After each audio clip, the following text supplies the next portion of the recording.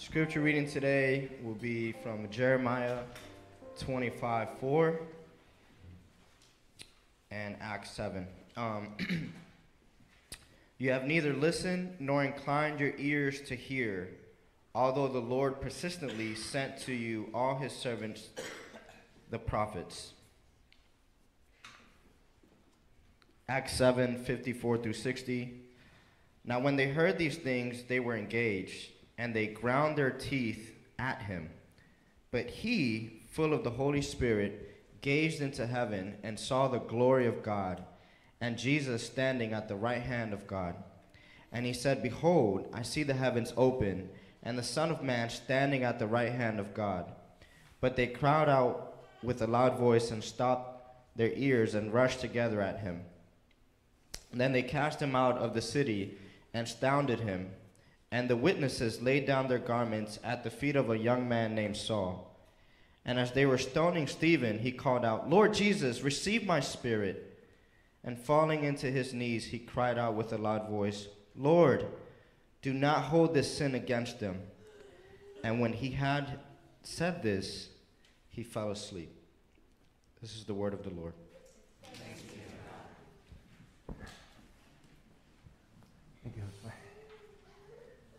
Well, we press forward in our series in Acts, looking at the early church, its disciples, and the challenges that were presented to them as they were charged to take the gospel to Jerusalem, Judea, Samaria, and to the ends of the earth. And so today's passage concludes the outreach of the ministry to Jerusalem and Judea. From this point on, the home court advantage for the disciples of Jesus Christ is no longer happening in the book of Acts.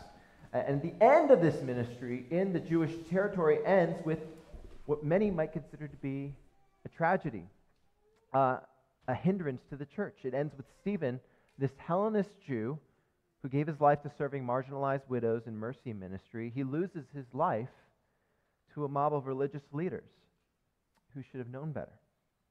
And in this passage today, we are going to be unpacking, what does it mean for the Christian to stand both courageously and compassionately in the face of sure and certain suffering, about how this act itself advances the gospel contrary to hindering it, and connects us to Jesus in a deep and meaningful way that transforms what the goal of life is and what we live for. So before we begin, can we pray together? Father, we pray that your Spirit would fill your people, just as it did Stephen, with a deep and abiding love for truth and even for our enemies, to speak it boldly and with compassion, even in the face of death, to love our enemies and proclaim Christ with our words, our prayers, and our lives. So may you speak now. In Jesus' name, amen. All right, so last week, we left the church in a place where they were dealing with the issue of injustice from within the church and in pursuing reconciliation from the forces that would try to tear the church from within across all these dividing lines: race, class, gender. The church, in pursuing the ministry of justice and the ministry of the word, brought, contrary to, if we're not focusing on the ministry where we're doing mercy ministry, it's going to hurt the church's mission. Contrary to that, the church grew to the point where now the religious leaders of the synagogues are starting to rise up against Christ's disciples. One of these persecuted disciples is a gifted man by the name of Stephen, who in chapter 6 in Acts is called full of the Holy Spirit and grace and power. When you see someone who is full of the Holy Spirit in the Old Testament, this was a great and victorious leader. This was someone who was going to carry the people of God forward, and Stephen is given the honor of this distinction, being full of the Holy Spirit.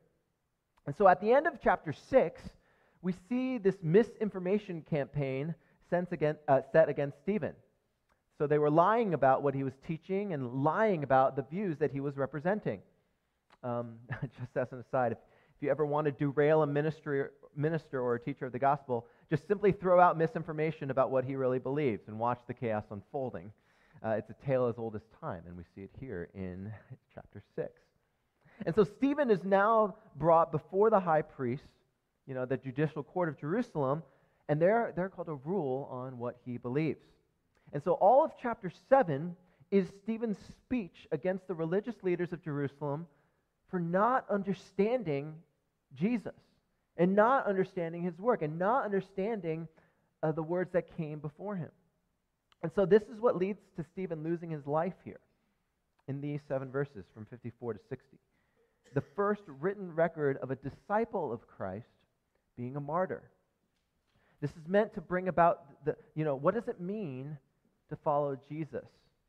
What does it mean for the gospel to advance? You see, Luke, our author, is a careful writer. And this passage ends the ministry of Jerusalem and Judea with a sober truth of what it means to follow Christ. But also, what we often miss here, a hidden joy in this passage that gives us perspective. So we're going to focus on a couple of things here today. 3 things. 1, what is the message of the martyr? 2, what is the persecution of the martyr? And 3, what is the Christ of the martyr? So let's start with what is the message of the martyr? Why was Stephen fighting for his life here? In the verses that come before our passage, Stephen is outlining a history of the Old Testament to the high priest that when you read it at first glance, it almost seems completely irrelevant to the discussion, but you have to remember of what he was being accused of. In chapter 6, he was being accused of speaking words against Moses, which is often used to describe the law, right, and God, against the law of God, and by proxy, God's prophets, God's messengers, and that Jesus is in essence this religious terrorist in the minds of these Jewish leaders who want to destroy the temple. So, as we all know, misinformation travels faster than the truth, and a controversy surrounds Stephen to the point where they are forcing Stephen to state, what do you believe about Scripture? First thing we see is that Stephen's message in these passages is rooted in God's words and not his own. Stephen is covered with the Word of God and the redemptive story of salvation in those first 53 verses of chapter 7. So Stephen covers the entire Old Testament period of Abraham, Moses, David, Solomon, the prophet's ministry, and he does so without compromising his message, and he doesn't pull any punches. Now, this is even more amazing when we consider both Stephen's background and the background of those interrogating him. Stephen being before the high priest, most scholars agree this is a judicial trial where Stephen is before the Sanhedrin, the highest court of authority for the Jews. They had a right in specific situations to put people to death. And more importantly, the intellectual and holiness pedigree of this particular group of religious leaders was, sort of the cream of the crop. You see, these high priests had memorized the entirety of the Old Testament Scripture. Who among us here can say that we have done that? They were faithful to the finest points of the law, to such a degree that we're being called a part of this high council is to be the best of the best. In short, no one should have known Scripture more thoroughly, more comprehensively, and lived so faithfully than this Sanhedrin. So who is Stephen? A Hellenistic Jew, outside of the camp of Jerusalem. A disciple of this guilty Jewish rabbi whose views were so radical that this Jewish rabbi had to be crucified. A Jew whose own disciples were a who's who of misfits, nobodies, lower class outcasts, religious zealots. So Stephen, standing before the Sanhedrin, telling them about Scripture, is almost like a little league first-year player, trying to teach a Major League Baseball how to swing a bat. But Stephen was no mere kid. He was full of the Spirit. He was saying to the high priests and the leaders that even though that they were elevated to the status of highest authority and position in the Jewish world, they did not consider how they were rejecting the very same message that they were called to uphold and guard. The religious leaders believed, you see, that they were living in such accordance with God and the culture that they had created around them, that it prevented them from believing that they were actually, in fact, rejecting the very Messiah that they had been waiting for. And so Stephen's message would have been like a shockwave to them. As he said to them in the verses prior to this passage, verses 51 to 53, that though they appeared religious, though they appeared pious, though they were venerated as faithful and given high positions of authority, they themselves did not respond in faith to the Word of God. They themselves, who were supposed to defend God's Word, were instead in grave violation against God's Word. This reminds us of the gravity of the message of the gospel that we hold in our hands. You see, the message of the martyrs is one of disruption to the very idea of what seems right in our own eyes. And just like in the time of Judges in the Old Testament, people need to come back to God's Word and ask themselves how they are following faithfully in its ways. True faithful disciples will call out the prevailing sins of our current generation in ways that demand repentance. And the response of the people of God from within should be one of running back to the Word of God, instead of how the Sanhedrin responded here, being enraged, grinding their teeth, this sign of extreme anger and uncontrollable rage, that they were being called out for their sins. So let's pause here. Because this response from the Sanhedrin is not just for our opponents outside of the church. Remember, these are the people of God from within. This is Jerusalem and Judea. And to meditate and consider for ourselves how our response, when we are called out by the sins of Scripture, how do we respond? We are prone not to listen. We are prone not to listen to those who would call us out from the outskirts. We might even be, by all appearances, holy and good on the outside. But we don't maybe ask ourselves enough the question of whether or not we have been faithful to what God's Word is telling us. And we run the risk of pursuing death of the very same people that are calling us to repentance. Church history is rife with these stories. In the 16th century, a group of individuals were trying to come to terms with what Scripture was actually saying regarding its witness, and not just allowing the religious elite, but the common man to read Scripture and study it on their own. This was the Reformation. Many died defending this idea of sola scriptura, of the Word of God alone. And one of them you might be familiar with was a man by the name of William Tyndale. A British Bible scholar, he began to study the original Hebrew and Greek texts and translate them to English, forming the first real translation of the Bible in English to the masses.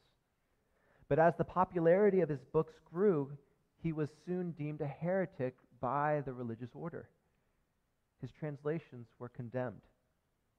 His Bible was burned in public as a public warning to the signs of the danger of what happens when people try to read the Bible on their own. He was told repeatedly to recant his views, and he was sent into exile. He not only faced religious forces from within, but he also faces cultural forces around in England, the political forces around him. You see, the King of England at the time, King Henry VIII, tried to use Tyndale's books to justify adultery. And Tyndale had a choice to make. Tyndale could have stood very close to political power, compromised the Word of God, allowing Henry VIII to believe that the Bible was calling him to reject the message and twist God's Word to say something that it wasn't saying. But Tyndale stood his ground on the very Word of God that he risked his life translating. You see, Tyndale didn't simply just want people to read the Bible. He wanted them to live it, even going so far that he would give his own life for the Word of God to be lived out. So he was hated by the broader global church, and he was hated by the cultural forces that tried to use him for political advantage. So he was jailed for this position. He was charged with heresy, a crime punishable by burning at the stake. Tyndale spent a year and a half held in prison, and for a year and a half he was asked to recant his views. Instead, he used that time to translate more Scripture. He eventually burned at the stake publicly in front of all those who thought he was a criminal. Tyndale, though, was interesting about Tyndale's last words. He wasn't done showing grace to those that would kill him for standing on Scripture. Before Tyndale was hanged and burned at the stake, he said in his final breath this, which is really stunning. He said, "Lord, open the King of England's eyes."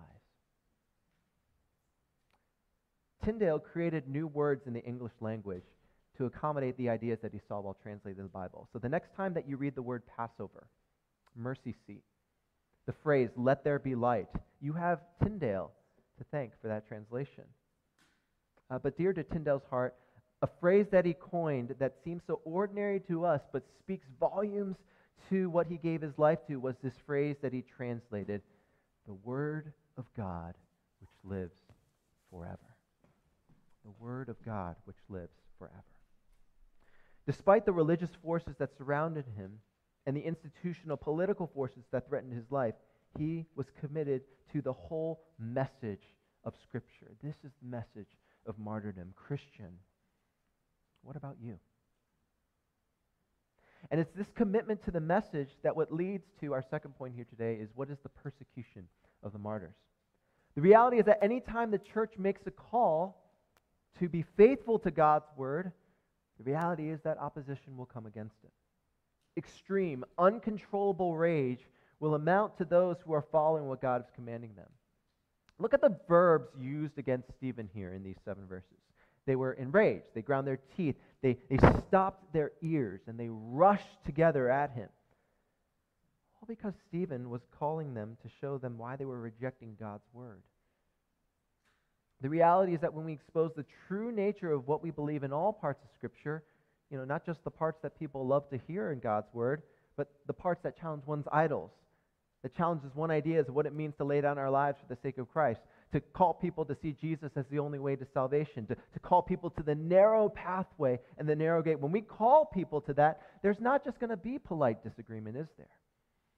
But alarming resistance by the people of God themselves in such a fashion that forces the Christian to ask themselves, am I ready to give my life to this by calling out the people of God for how they're sinning? But look how Stephen interprets this persecution. Look at Stephen's response. Look at verse 55. Stephen's eyes and heart were set where? In the chaos in front of him? No. His eyes were set heavenward. He sees the glory of God and Jesus standing at the right hand of God. You see, in the midst of persecution and sure death, the Christian's hope is not set upon the opinion of the crowd in front of you, but rather the glory of God that awaits you. This is telling for us as Christians today who are preparing for times, what Scripture calls the last days. Not just in our country and the world at large, but the church even, turning in on itself, treating each other unfairly and unjustly.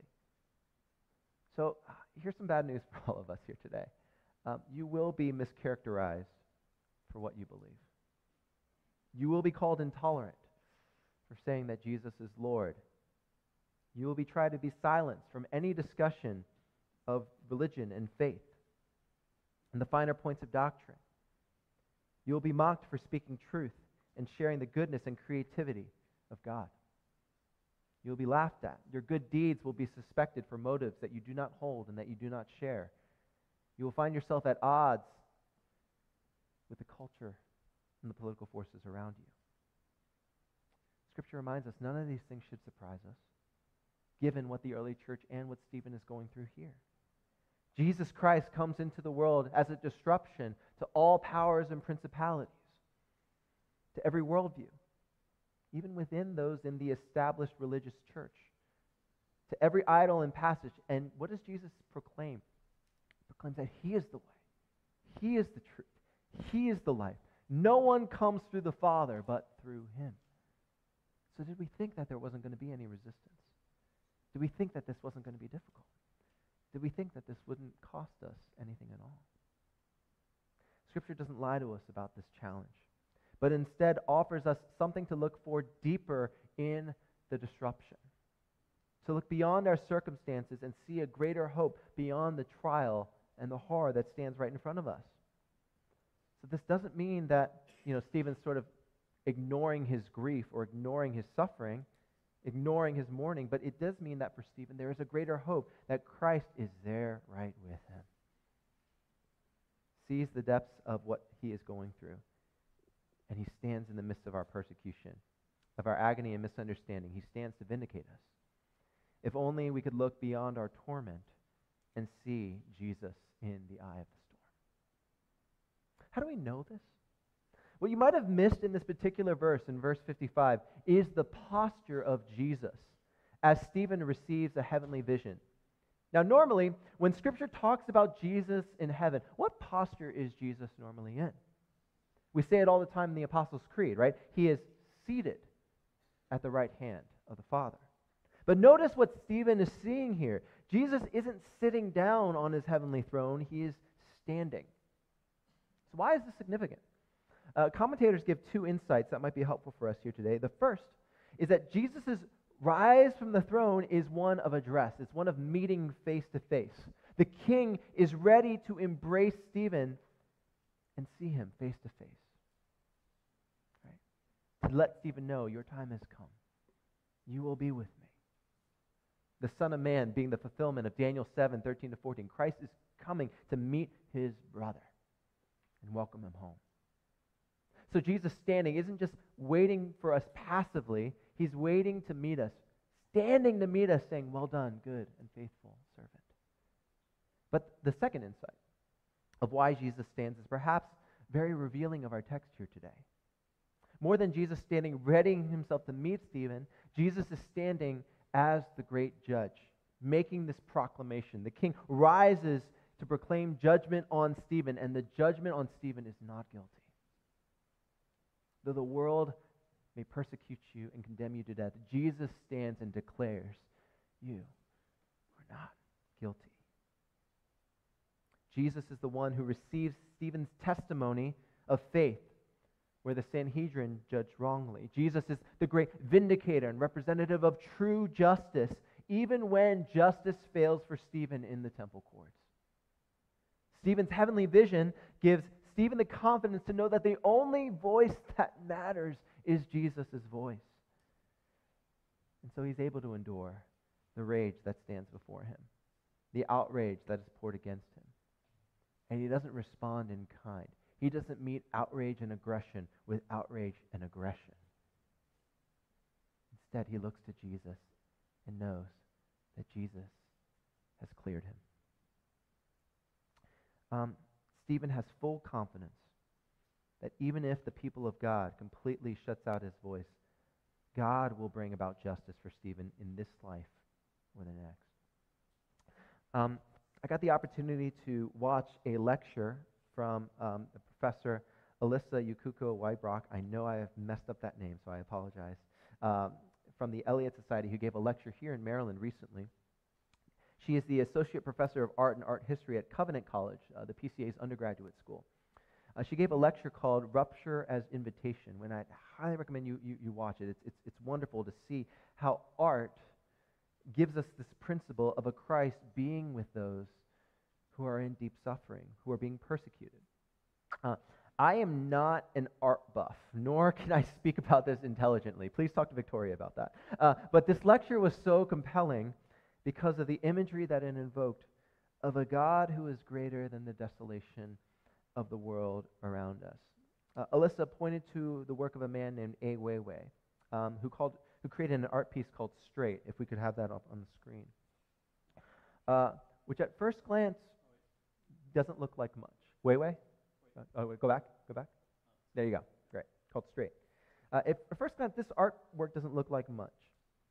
It just looks like a bunch of used rebar on the ground with a crack in the pattern of an unstable floor. But the artist was calling for his audience to see something in this rupture. You see, on May 12, 2008, a huge earthquake hit Sichuan, China.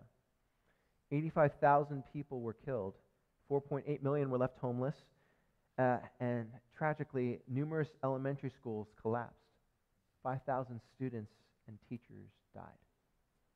In a Chinese culture where there was a one-child policy, many families were left with basically an extinguished future. Well, it was tragic that the Chinese government did not investigate the earthquakes and the failures of the buildings that were so clearly present. They were suspiciously quiet. So Weiwei initiated a citizens' investigation, and they realized that the schools were not built to code. Bribes allowed them to pass inspection for the collapsing buildings. So at great personal risk to himself, Ai Weiwei, the artist here, gathered the rebar from all these buildings. And over the next 4 years, re-straightened all the torqued metal, the mangled, deformed metal to create this piece, to represent the lives that had been lost, to give message and word, to stand with those who were neglected by society, whose message went left unheard, that should have protected them, and through this art piece, to vindicate them, to bring about them justice. So Alyssa Wybrock powerfully gives this picture of this art piece in question. The scavenged pieces of the earthquake were restored and changed, fundamentally scarred by the history that they carried. These bars can no longer be used to make buildings, and with it they carry the weight of those who were lost. So when you're looking at this piece, yes, it causes us to lament, but it also calls us to stand like Jesus stood with people who were devastated by the persecution of a state and a people that let them die. Alyssa's lecture has beautiful insight on this artwork, and she says this in this quote. If you can go skip 2 slides here. This quote here. As the enormity of the brokenness settles on us, God must become necessarily bigger to undo it. As active viewers with eyes of faith, we can redirect eyes weeping and add our voices in solidarity with the God who hears. And may I add to Alyssa's quote, add our voices to a Jesus who stands. Persecution, you see, ultimately does not carry its weight. It does not win the day with Stephen, and it does not win the day with the church, and it does not win the day when injustice enters into our world.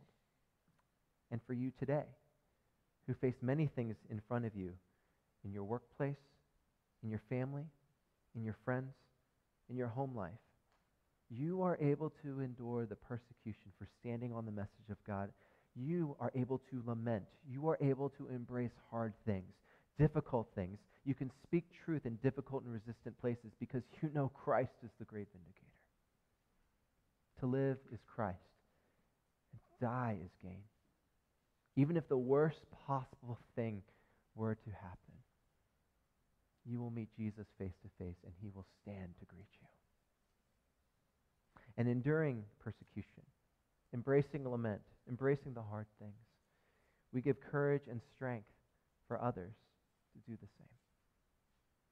And this leads us to seeing our last point here today, and that is, what is the Christ, or I should say, who is the Christ of the martyrs?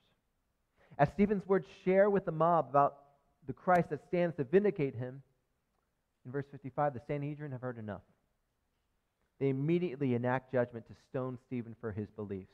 They don't even wait for the Roman courts. They did so in the presence of the Pharisee who was in charge of persecuting Christians, a man by the name of Saul, who we'll get to later. And as Saul watches on, Stephen has 2 more statements before he dies.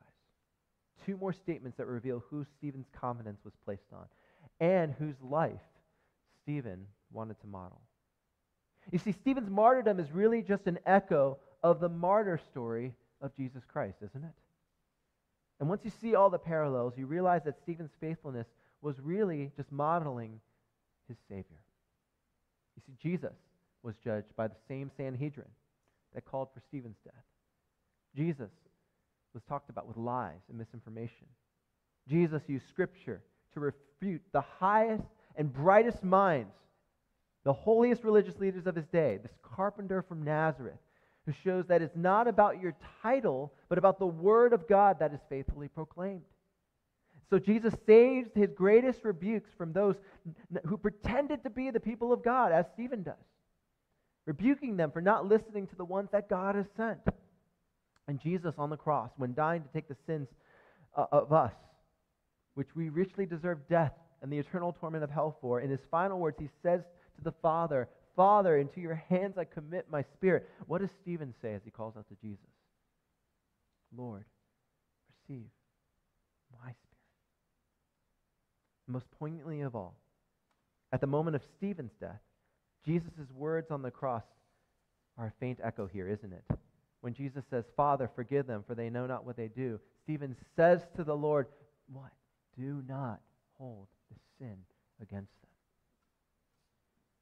Even in the most painful moment of Jesus' life, Jesus looks with compassion to his oppressors, to his executors, and wants them to know true peace. And at the end of Stephen's life, he wants his enemies to know the same.